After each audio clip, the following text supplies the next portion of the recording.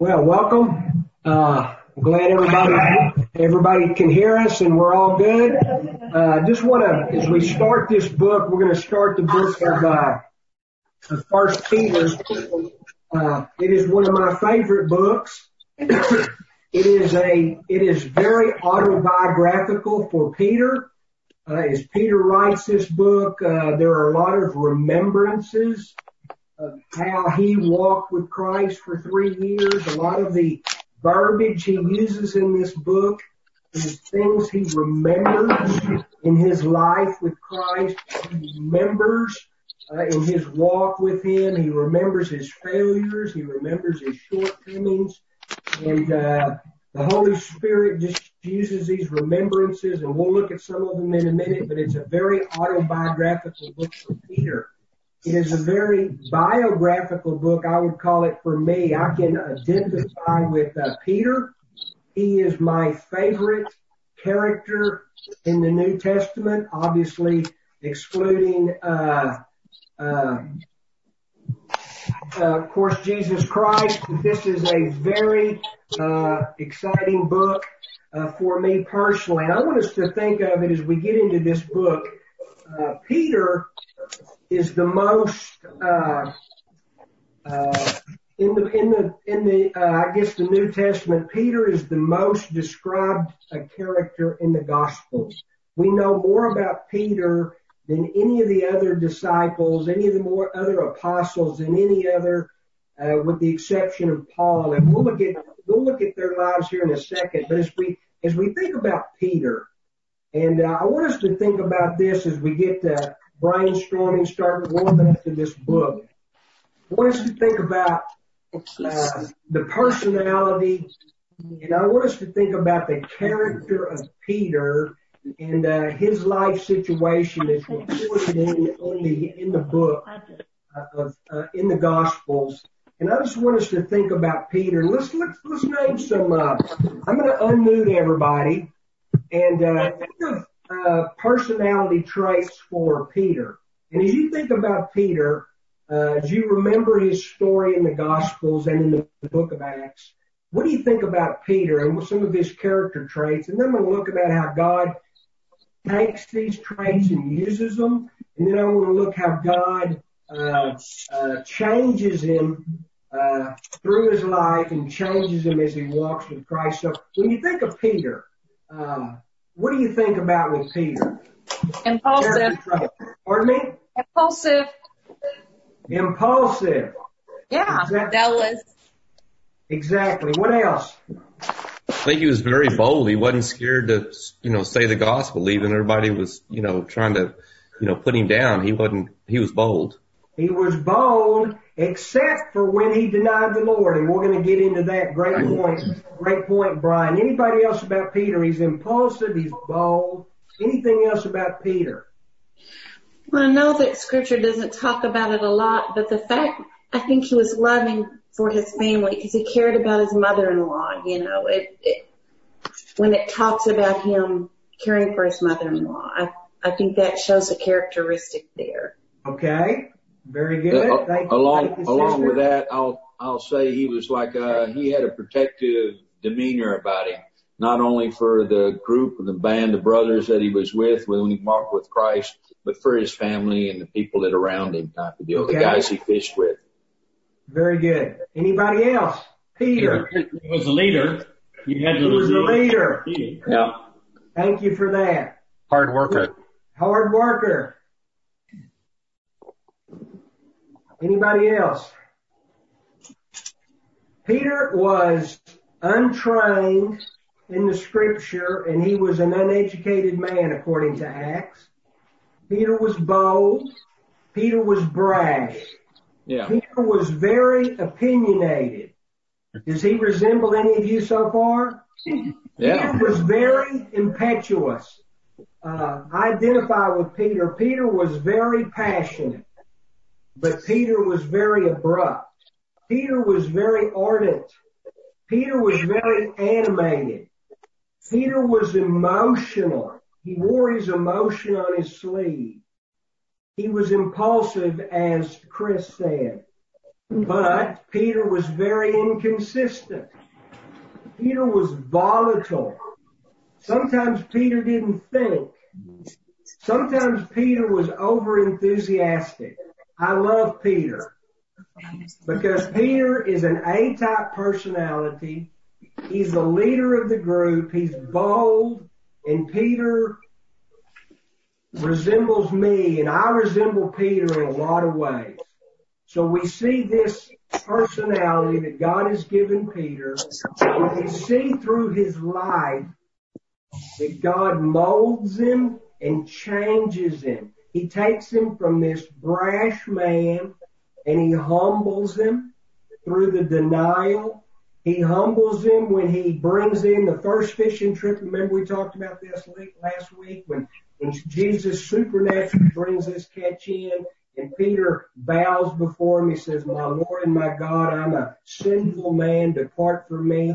So we see Peter in his, can you just imagine being with Jesus on the Mount of Transfiguration with Peter, James, and John, and Moses and Elijah show up, and the first thing that comes out of your mouth, you talk about putting your foot in it, he said, "Can I make a booth so we all can dwell in this booth?" He just says things that are without thinking, but he's got so much passion. And you know, when Jesus is trying to wash his feet, he says, "You know, you're not going to wash my feet." And Jesus says, "If you don't wash my feet, you have nothing with me." And then he says something that I would say, "Then wash my whole body, wash my head, and just wash me all over." So I love Peter, very emotional. You know, he said, "Everybody may fail you, but not me." So he's a proud guy, but this book demonstrates his remembrance of how Christ changes him. Now let's look at something. You may seem a little like I'm chasing a rabbit here. Now let's look at, we look at Peter's personality. Now let's look at Paul's personality. And I want to sort of dovetail how God works in our personality types, and he uses us in our personality types, and how he changes us by his grace to accomplish his purpose. Now let's switch gears and think about Paul. Peter was uneducated and untrained. Tell me about Paul. He had been trained by Gamaliel, so he knew all the rabbinical things that he needed to know for Scripture.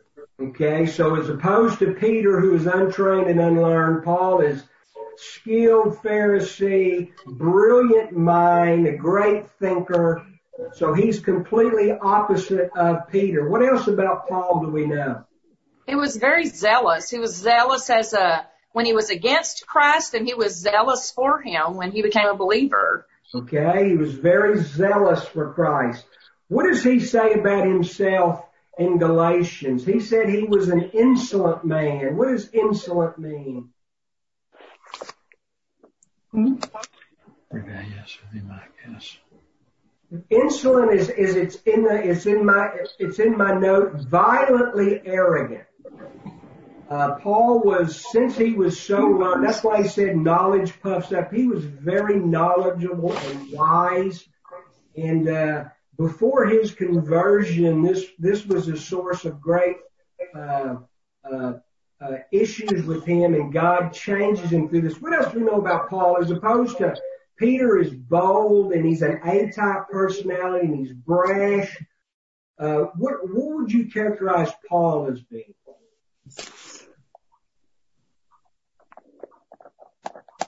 You remember what he says in 1 Corinthians chapter 2? He says, "I am in weakness, fearful, trembling." He's not a great speaker. Paul is not an imposing figure. He's sort of the opposite. I would say he's more of a beta personality, just not real bold when it comes to his natural personality. But God takes that.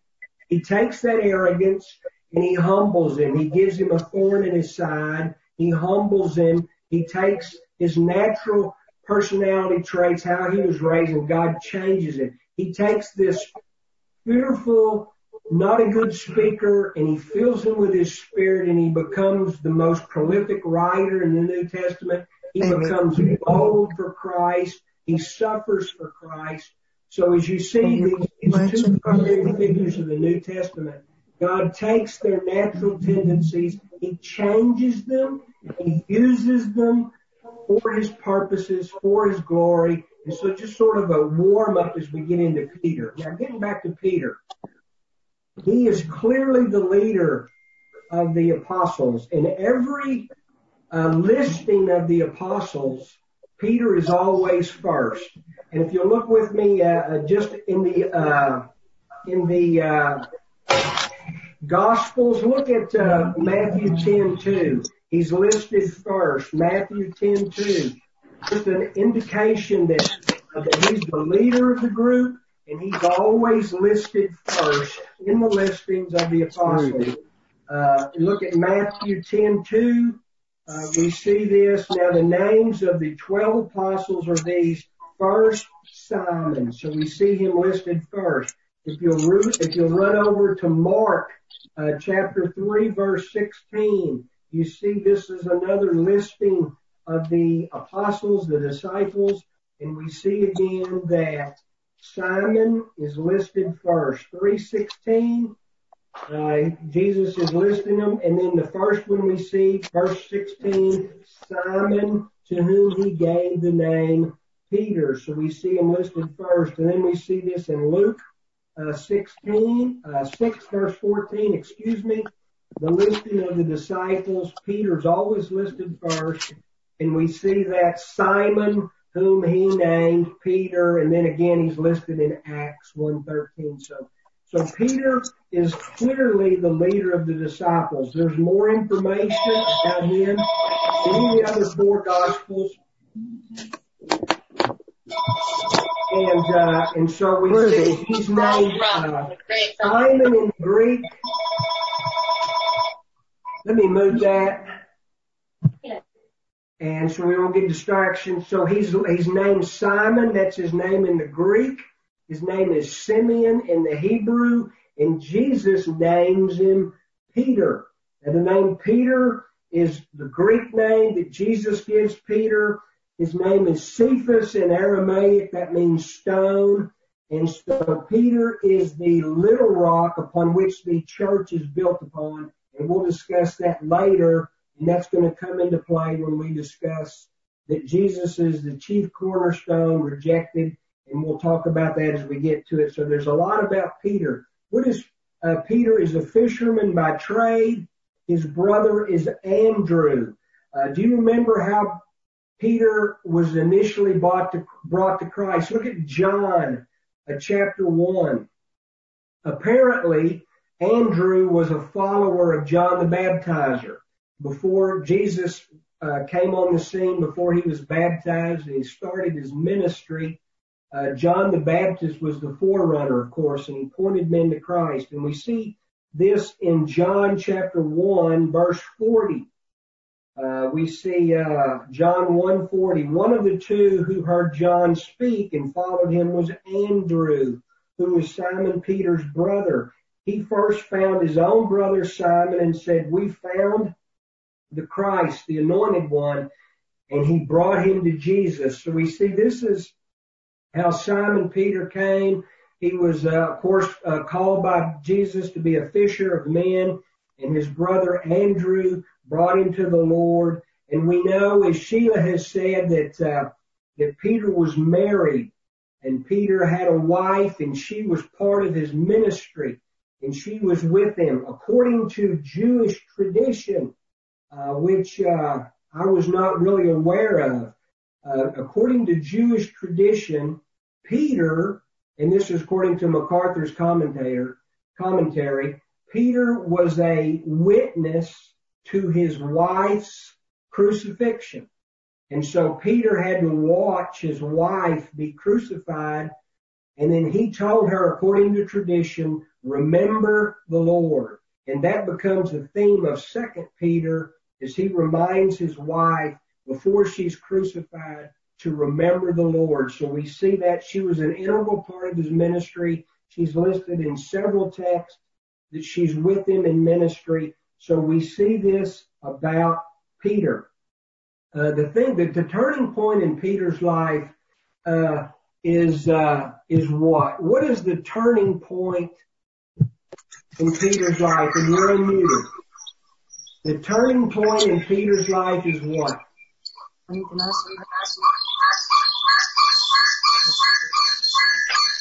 Boy, there's something loud. I'm going to take that off.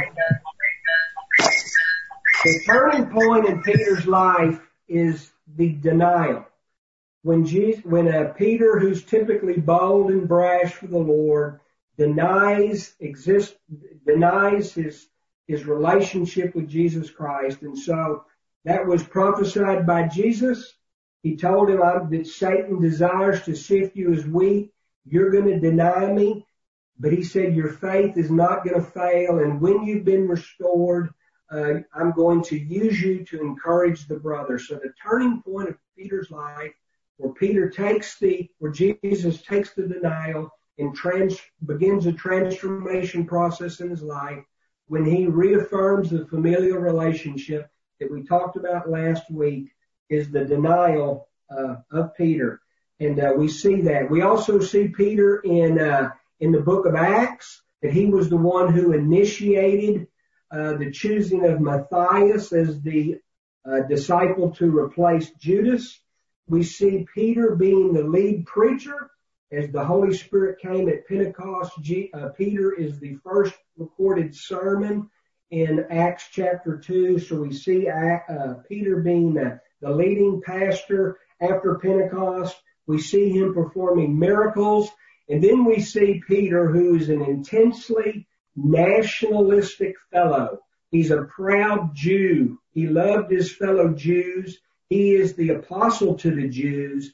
And we see God transforming his life by showing him a vision. Remember the vision with Cornelius, and how in a vision, he taught Peter that there's nothing, arise, kill, and eat. He taught Peter to be, instead of being so intensely nationalistic and maybe prejudiced toward the nation of Israel, I'm going to also use you to open the doors to the Gentiles, to my church. And so we see Peter's heart being changed by the vision, by Cornelius's conversation, and we see the beginning of this story of 1 Peter as we see God working in his life. Now, one of the most important things that we can talk about in the story of 1 Peter, we have to know the background.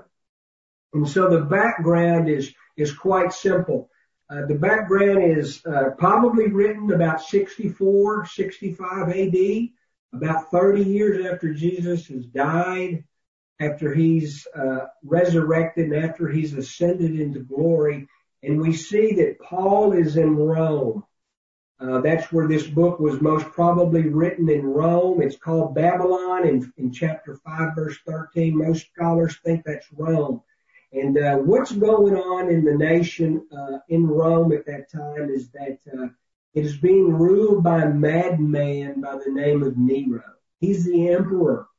And Nero is by all the things I've read by Joseph's Antiquities and some of the other readings, Nero was a madman. He had murdered his own mother.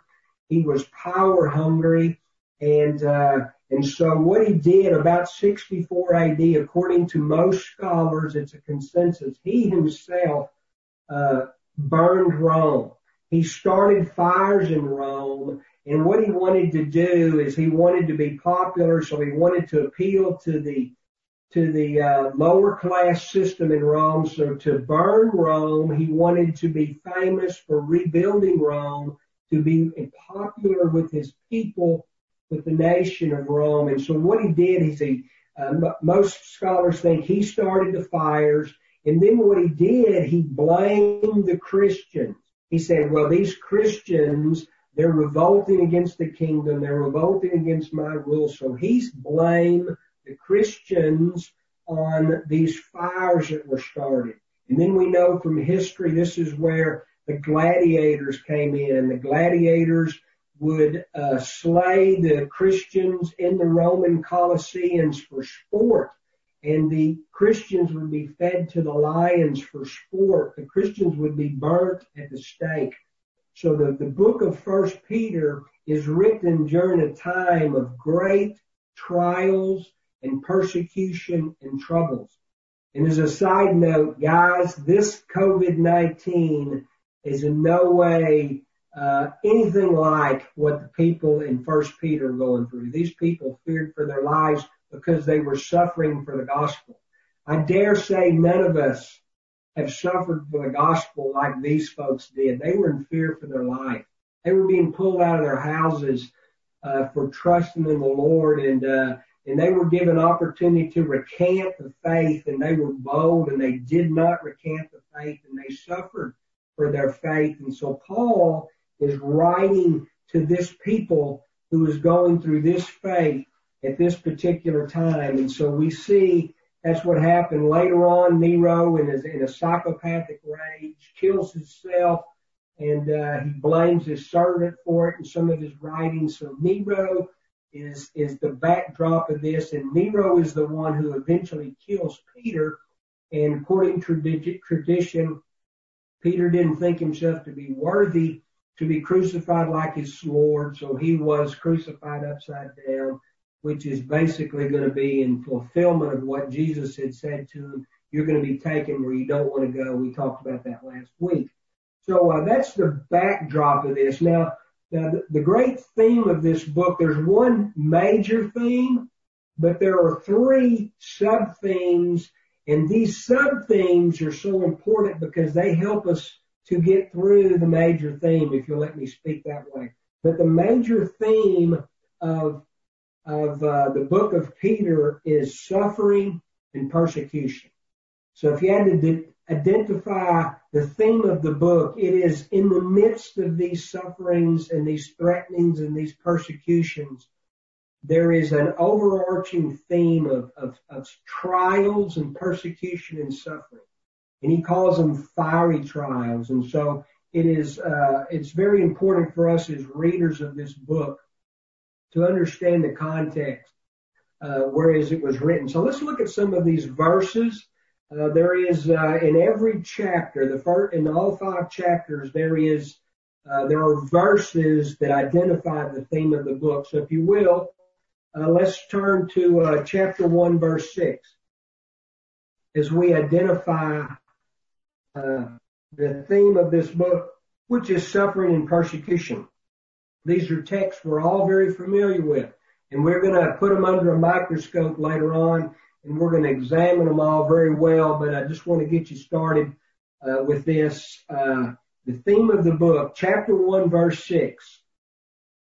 In this you greatly rejoice, though now for a little while, if need be, you have been grieved by various trials, that the genuineness of your faith, being much more precious than gold that perishes, though it is tested by fire, may be found to praise, honor, and glory at the revealing of Jesus Christ. So we see theme identified number 1, chapter 1, verse 6.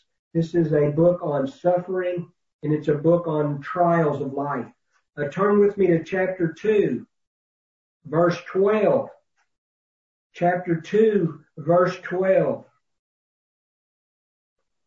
We also see this, Peter speaking to these folks, and we'll identify him in a second, having your conduct honorable among the Gentiles, that when they speak against you as evildoers, they may by your good works which they observe glorify God in the day of visitation. So we see they're being falsely accused.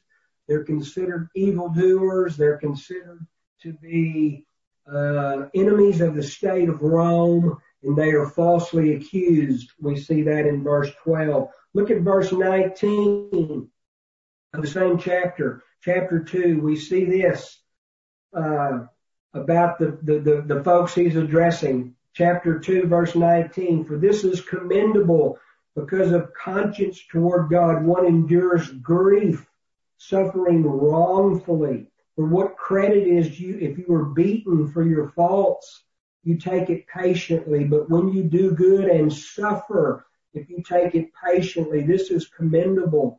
For to this you were called, because Christ also suffered for us, leaving us as an example. So these folks are suffering. They are following the example of Christ. and they have a good conscience, and they are suffering for good works that they're doing. So we see this. Look at chapter 3. This theme continues in chapter 3. Look at verse 9.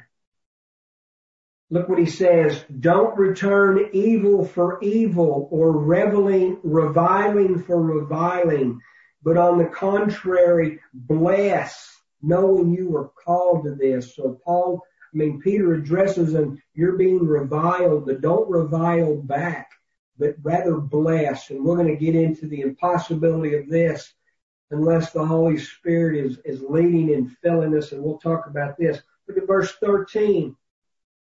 Who is he who will harm you if you become followers of what is good? But even if you suffer for righteousness' sake, you are blessed. And don't be afraid of their threats, nor be troubled. So we see every chapter there is this theme of suffering.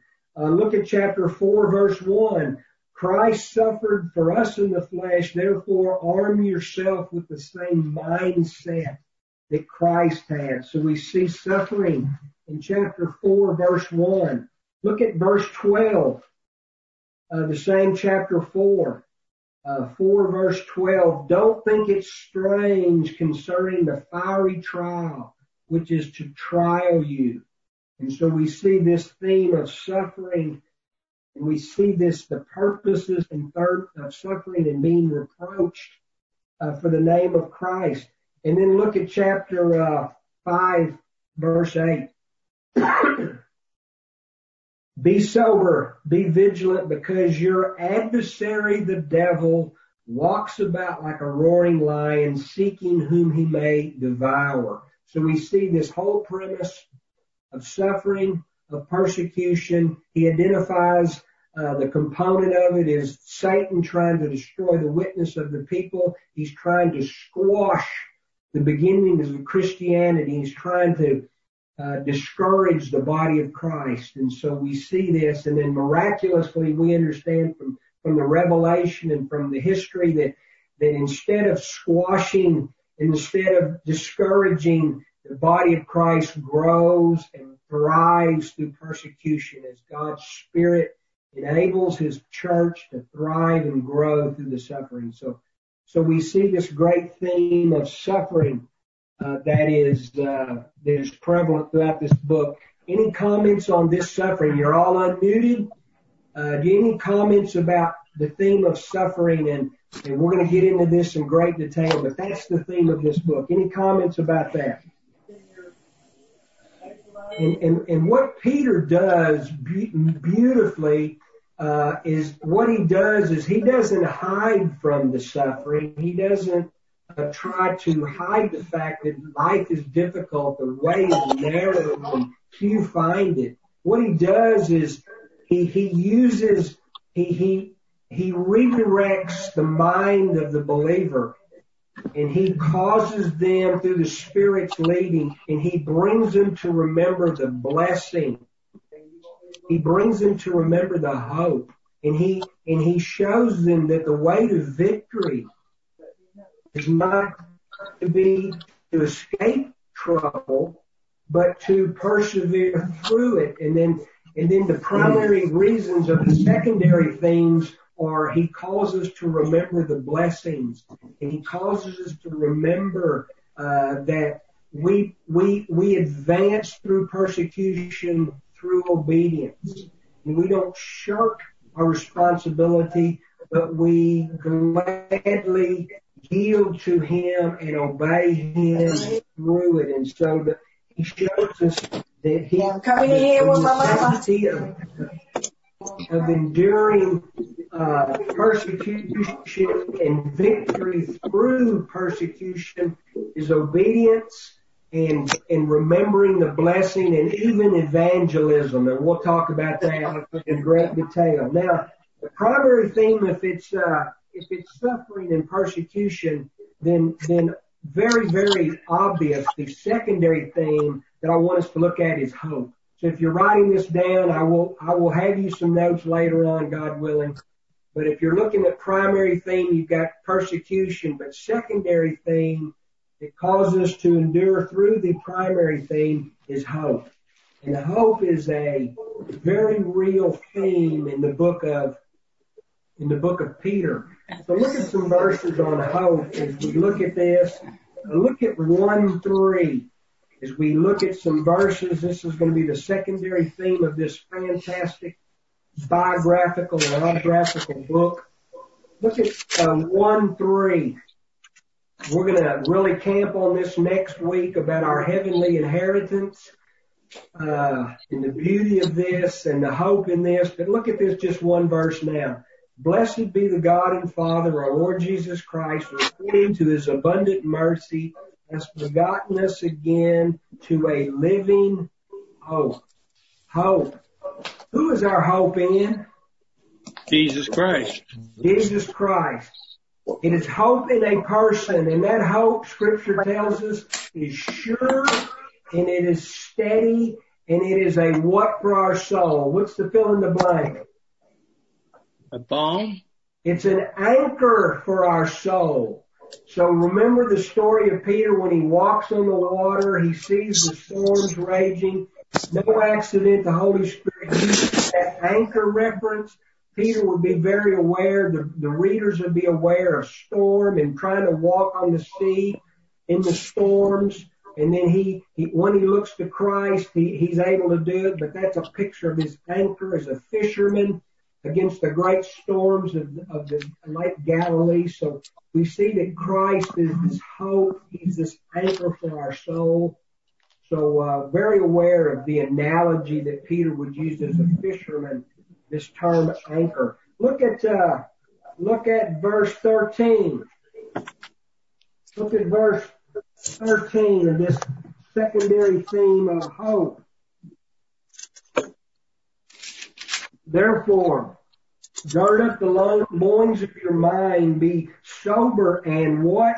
Rest your what? Hope fully upon the grace that is to be brought at the revealing of Jesus Christ. So we see hope, and that's a future hope, and he's pointing them to the future revealing of Jesus Christ. He is telling them that through persecution one must hope in Christ. And so we see that. Look at verse 21.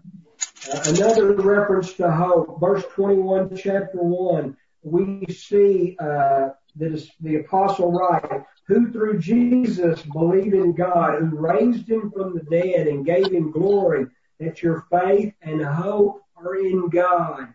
So we see some theology here that Jesus is God. We see that the Father has sent his Son, and we see him raised from the dead. And so we have this blessed hope in Jesus Christ. So we see that. Look at chapter 3, verse 15. As we see hope as a secondary cause, secondary theme of this book. Look at verse 15, chapter 3. Set apart the Lord God in your hearts. Always be ready to give a defense to everyone who asks you a reason for the what? For the hope is in you, with meekness and fear. So we see hope is as a reminder, as a call to remembrance, that when we're suffering, we hope in a future glory. We hope in Christ. We hope in his present salvation. We hope in his future salvation. Another major theme, if you're writing these down, is the revealing of Jesus Christ. Over and over, he uses this term, the revealing of Jesus Christ. Look at 1:5 in the book of Peter, 1:5. You see this revealing of Jesus Christ. Verse 5, chapter 1. Who are kept by the power of God through faith for salvation, ready to be revealed in the last time. So he's pointing the sufferers. He's pointing us to look towards the day when we're going to see the Lord Jesus Christ in the clouds. And we're going to see him. And we're going to be caught up in the clouds and meet him in the air. So we should have this blessed, future-looking, present-minded hope in the return and catching up with ourselves with the Lord to be with Him forever. So we see the revealing. Look at verse 7, same chapter. We see verse 7. I've read part of this already. That the genuineness of your faith is more precious than gold that perishes, though it's tested by fire, may be found to praise, honor, and glory at the what? Revelation of Jesus Christ. So he's pointing toward a time when Jesus is going to reveal himself to us in glorious splendor in his second coming. So he's calling people, he's pointing them to not looking at the seas around them, but pointing and looking to Savior Jesus Christ. So we see that. And then we see that also in chapter 3, verse 9. 3 verse 9, this theme of the revealing of Jesus Christ. Look at this, 3:9. Not returning evil for evil, reveling for reveling, or reviling for reviling, however it's pronounced, but on the contrary, blessing, knowing you were called to this, that you may what? Inherit a blessing. This is secondary theme, calling us to look forward to the future reward, future glory. Look at 4:7. But the end of all things is at hand. Another picture of revealing of Christ. Future anticipation, not present circumstance. He will preserve us. Look at verse 13 of chapter 4. As we look at this in 1 Peter, it says, I love this verse, but rejoice to the extent that you are partaker of Christ's suffering, that when his what? Glory is revealed. We see this theme. There is a coming day when Christ will reveal himself. Look at verse 17. For the time has come for judgment. Talking about a future time, a present time of judgment in the church, and is pointing to a future time of judgment. So it's a reminder that we need to be faithful and obedient. Look at 5:1. You think this isn't a thing? The elders who are among you, I exhort. I'm a fellow elder. I'm a witness of the sufferings of Christ. I'm a partaker of the glory that will be revealed. See what he's doing? He's causing us to look forward, put our eyes on Christ. Look at verse 4, chapter 5. And when the chief shepherd appears, talking about Jesus Christ, of course, you're going to receive a crown of glory. See what he's doing? He's focusing our eyes on Christ. Look at verse 6. Humble yourselves under God's hand that he may exalt you in due time. That's a reference to future time. One day he is going to exalt the lowly, and one day we're going to be ruling and reigning with him. See what he's doing? He's pointing us. He's encouraging us. In verse 10, we see chapter 5, the last reference to the revealing. May the God of all peace, who called us to his eternal glory. See, he's got our eyes focusing on him. So you see what he's doing? He's using life experience. He's being autobiographical. He's relating to people who are suffering, and he's calling them to focus on the glories of Christ as our beautiful Savior that he is. So we see that. Everybody see that? Any comments or questions about secondary theme, the revealing of Christ? And we're gonna, as Keith would say, we're gonna drop a parachute and land on this, and we're gonna unpack this as we get into this good book. Any comments about the revealing of Christ and the anticipation and the encouragement he's building in us as people? And the last thing, and this one is so obvious, as a matter of fact, I'm probably going to outline this book, which is very difficult to outline notoriously. I want you to look at this theme of obedience. And this is a theme you may not see, but obedience is a primary focus of this book. And obedience is used as a means to cope with the trials and the troubles, to be faithful. And we see what Peter does. He uses 7 imperative commands in this book. And all of these, do you know what an imperative command is? Besides Terry, what is an imperative command? Does anybody know? Gotta do it. Gotta do it. Gotta do it. This isn't a suggestion. This isn't a by the way. This is prudent. This is as a command is thou shalt honor thy father and thy mother. This reminds me of the imperatives of Thessalonians. Rejoice evermore, pray without ceasing, right? These are imperative commands of obedience, and these imperative commands are not optional, but these imperative commands enable us to endure the hardship and to be faithful followers of Christ. Now, the word therefore, I know you've heard Terry say this. When you see the word therefore in Scripture, what are you to look out for? What does that word really translate? I mean, what are you thinking when you see the word therefore? Because.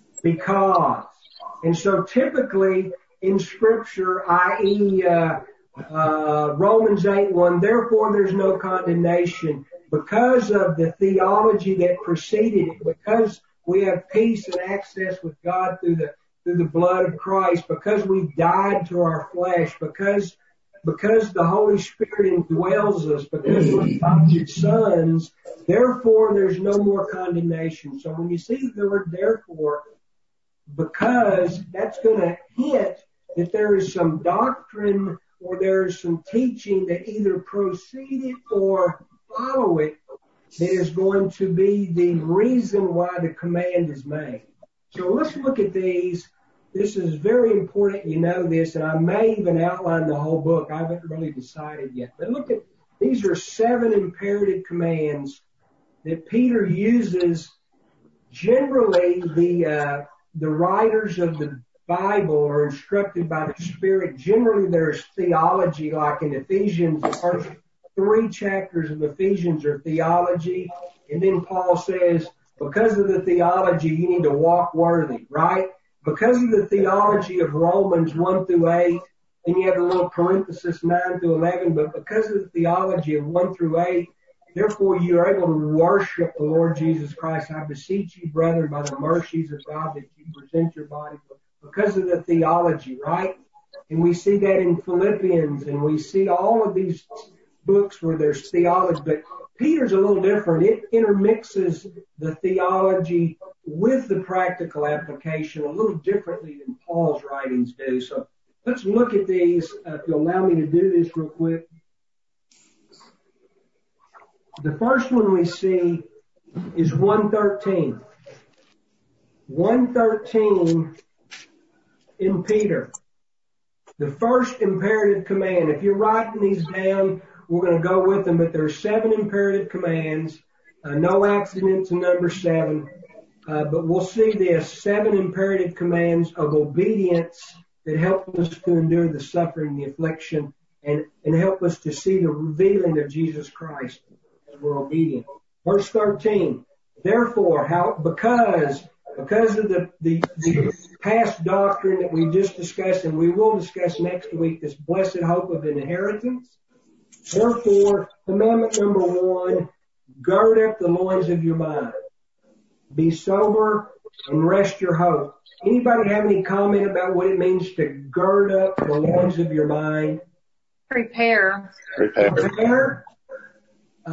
There's no accident that Peter uses this word, gird up. You remember when he's fishing and they have to change garments, and so Peter is using this term he's familiar with. Remember, he's an uneducated, untrained, so he uses his realities to explain and identify with his people. So he would know that term. Remember when he saw Jesus on the shore in his second fishing trip, he just jumped into the water. He put on so gird up, prepare your mind, strap your seatbelts in and get ready for this ride. It's a call to action, to actively be consciously aware in your mind and in your emotions, in your heart, that when you go through these trials, that you need to particularly focus yourself and your emotions to obedience to Christ. So gird up your mind. And then we're going to see imperative 1, gird up your mind, be sober, and rest your hope in the revelation of Christ. And we're going to talk about that in great detail. Second imperative, if you're writing these down, if you're not, I will have them for you when I give you the notes, but this may be helpful for you. Imperative 2, chapter 2, verse 1. Imperative 2, under obedience. Therefore, here we go again. Something has gone before, and what's gone before is the enduring, purifying word. Look what he says, 2:1. Lay aside all malice. Lay aside deceit, hypocrisy, envy, and evil speaking. So as we're going through this suffering, as we're looking to the revealing of Christ, we need to walk worthy of the vocation wherein we're called. As Paul says, this all theology matches, none of it contradicts. So we see Peter saying, lay aside the malice. Lay aside the evil thinking and the bitterness and it may be a part of going through this process of suffering. Hatred toward your captives, hatred toward those who are subjecting you to this, which is impossible to do, right? Without the work of the Spirit. So we see imperative 2, lay aside the malice, lay aside the bitterness, and lay aside the deceit. So we see that. Look at 2:13, as we're looking at the third imperative. The third imperative we see in 2:13. Another one, therefore again, 2:13, submit yourself to every ordinance of man for the Lord's sake. Now, does this seem grossly unfair to you as a believer?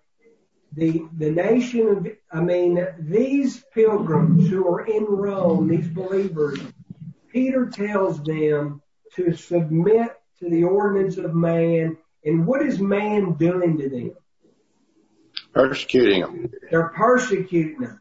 And Peter has the audacity, talking about brashness as the Holy Spirit leads him. Peter says in the third imperative, submit yourself to the ordinance of man for the Lord's sake. If you think you're struggling with government edicts of not gathering 10 or more, or not going to retail shops, or not being able to get your hair cut, you think you're struggling with some of the government edicts and the mayor of Dallas, you can't even walk your dog. I mean, it's draconian in some areas, okay? But if you think that's difficult, what about this, what Peter says, submit to every ordinance, and these guys are killing you.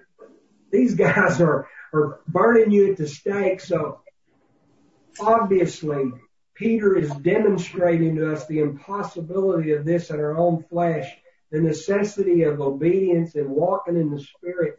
He is calling this suffering people to submit as a picture of our submission to Christ, as Christ submitted to his Father. So this is atypical of what we would think, but Peter calls us to obedience to the ordinances, even if it means your life. And we'll learn about this and see the impossibility of this except for Christ. Edict number 4, imperative number 4, as we see Peter telling us the pathway to blessing and the pathway to enduring suffering is through obedience. Look at imperative number 4 in 4:1. Therefore, that word again, since Christ suffered for us in the flesh, arm yourself with the same mind. And the scripture tells us we have the mind of Christ. When we're filled with his Spirit, we need to understand this is our pathway. This is what he's called us to. He's sovereign in this. And so we need to, as Paul said about Christ, for the joy set before him, he endured the cross. And so we're to with joy endure the suffering as these people were called to. So that's an imperative. Have the mind of Christ. And we'll talk about that in great detail once we get here. Look at 4:19. This is the fifth imperative. The fifth imperative. Actually, this is the sixth, isn't it? No, verse 7 is the fifth imperative, excuse me. But the end of all things, Therefore, fifth imperative, be serious and watchful in your prayers. Fifth imperative, verse 7, chapter 4, be watchful in your prayers. If there's ever been a time to be faithful in praying to Father now, in the name of Christ, it's now. We need to pray. As we seek to glorify Him, as we seek to live out our lives during these days, prayer is essential. It communicates us, it equips us, and it keeps us connected to Christ, to each other. So pray. Fifth imperative, be serious and watchful in your prayers. And we'll talk about that in great detail. Number 6 imperative, as we warm up, as we get into this great book, chapter 4, verse 19. Therefore, that word again, let those who suffer, and it's according to God's will. Look at this. Commit your soul to Him in doing good. That word, we'll get into it. It means keep on making a deposit. Keep on committing your soul, and you are making a deposit for glory in this life. As you are being faithful, obedient to opportunities around you, you are making a down payment. What is a down payment to your soul in the future glories? What do you think about that? Down payment to future glory. And then lastly, so autobiographical of Peter. He can say this with great confidence and great humility. Look at 5:6. The last imperative, obedience. Peter says through experience, Peter remembers the denial. Therefore, humble yourself under the mighty hand of God. As he remembers how God began changing his life, as he humbled that brash fisherman who says, hey, everybody else may fail you, everybody else, but not me.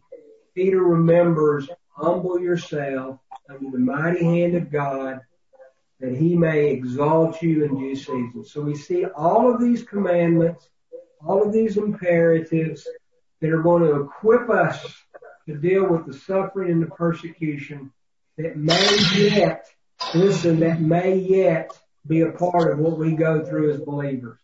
And so we see this. And so this book is incredible.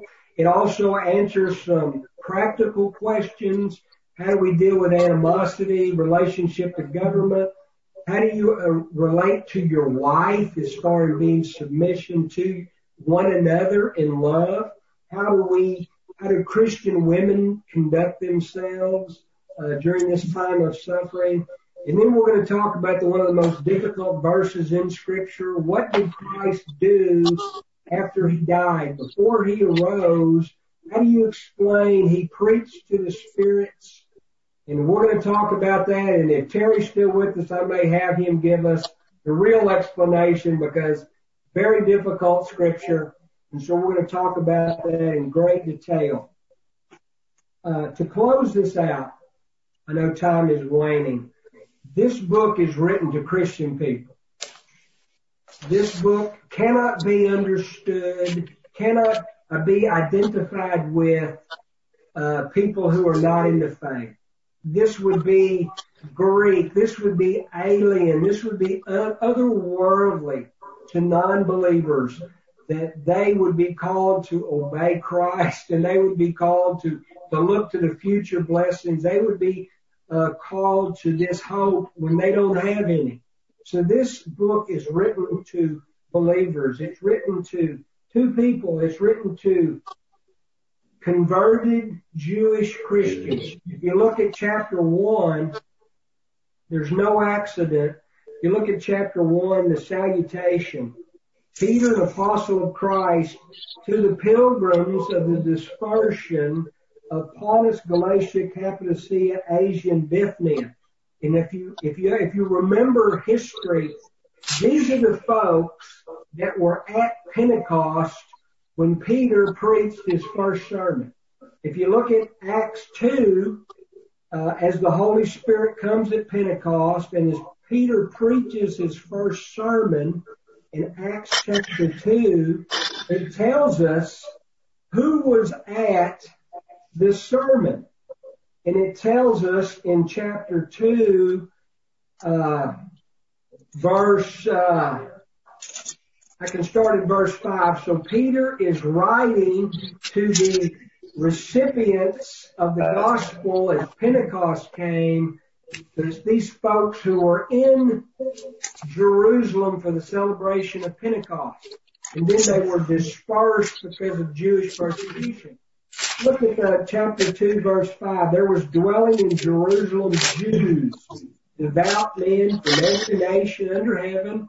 And when the sound came, this is the rushing wind of the Pentecost, the multitude came together, they're confused, and everyone started hearing people speaking their own language.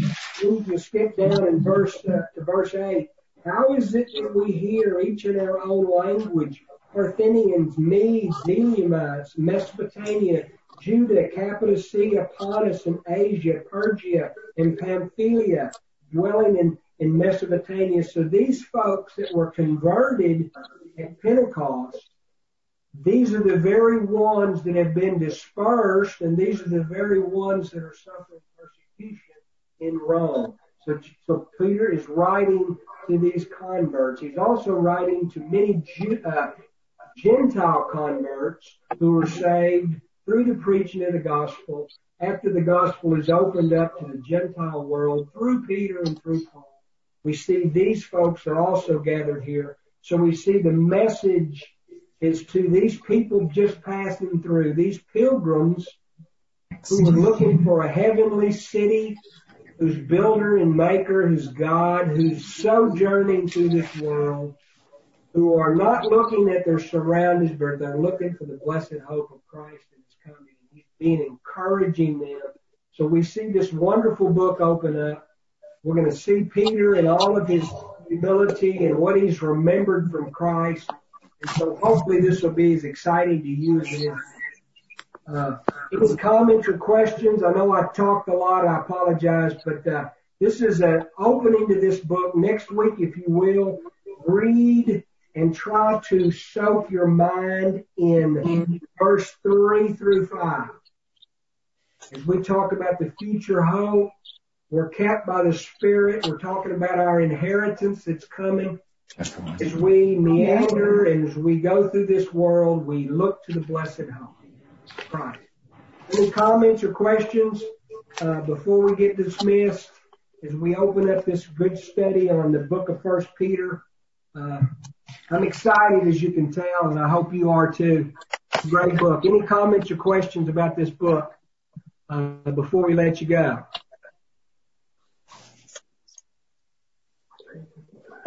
Any comments or questions? All right, I will pray, and then I'm going to leave this web Zoom room open. You're free to chat and to talk until Terry comes on live stream at 11 o'clock. But I'm going to leave this room open, and Keith's room will be open so you guys don't get lost in Zoom room. So I'm going to leave this room open. I'll mute my button and walk off, but you guys feel free to chat. Let me pray. Father, thank you for this book. Thank you for your prescription to get us through to the revealing of Jesus Christ, and that's obedience, and that's through hope. And I thank you for the process that you call us to yourself, that you shape us to be like your Son, and it's through difficult road as we emulate the sufferings of Christ. Thank you for what you teach us. Thank you for what you are working in us. And as we start this book, I just pray that we would always reflect on the blessings of this book. We would also always reflect on the hope in this book as we obediently follow our Savior. And we look the blessed hope in the appearing of our Savior, Jesus Christ. Thank you for this group of people who are faithful and love to read your word and study your word. I thank you for them. I take them not for granted. Bless them, cause your face to shine upon them, and give them your peace, and use them for your glory in these days. And I pray these things in Jesus' name. Amen.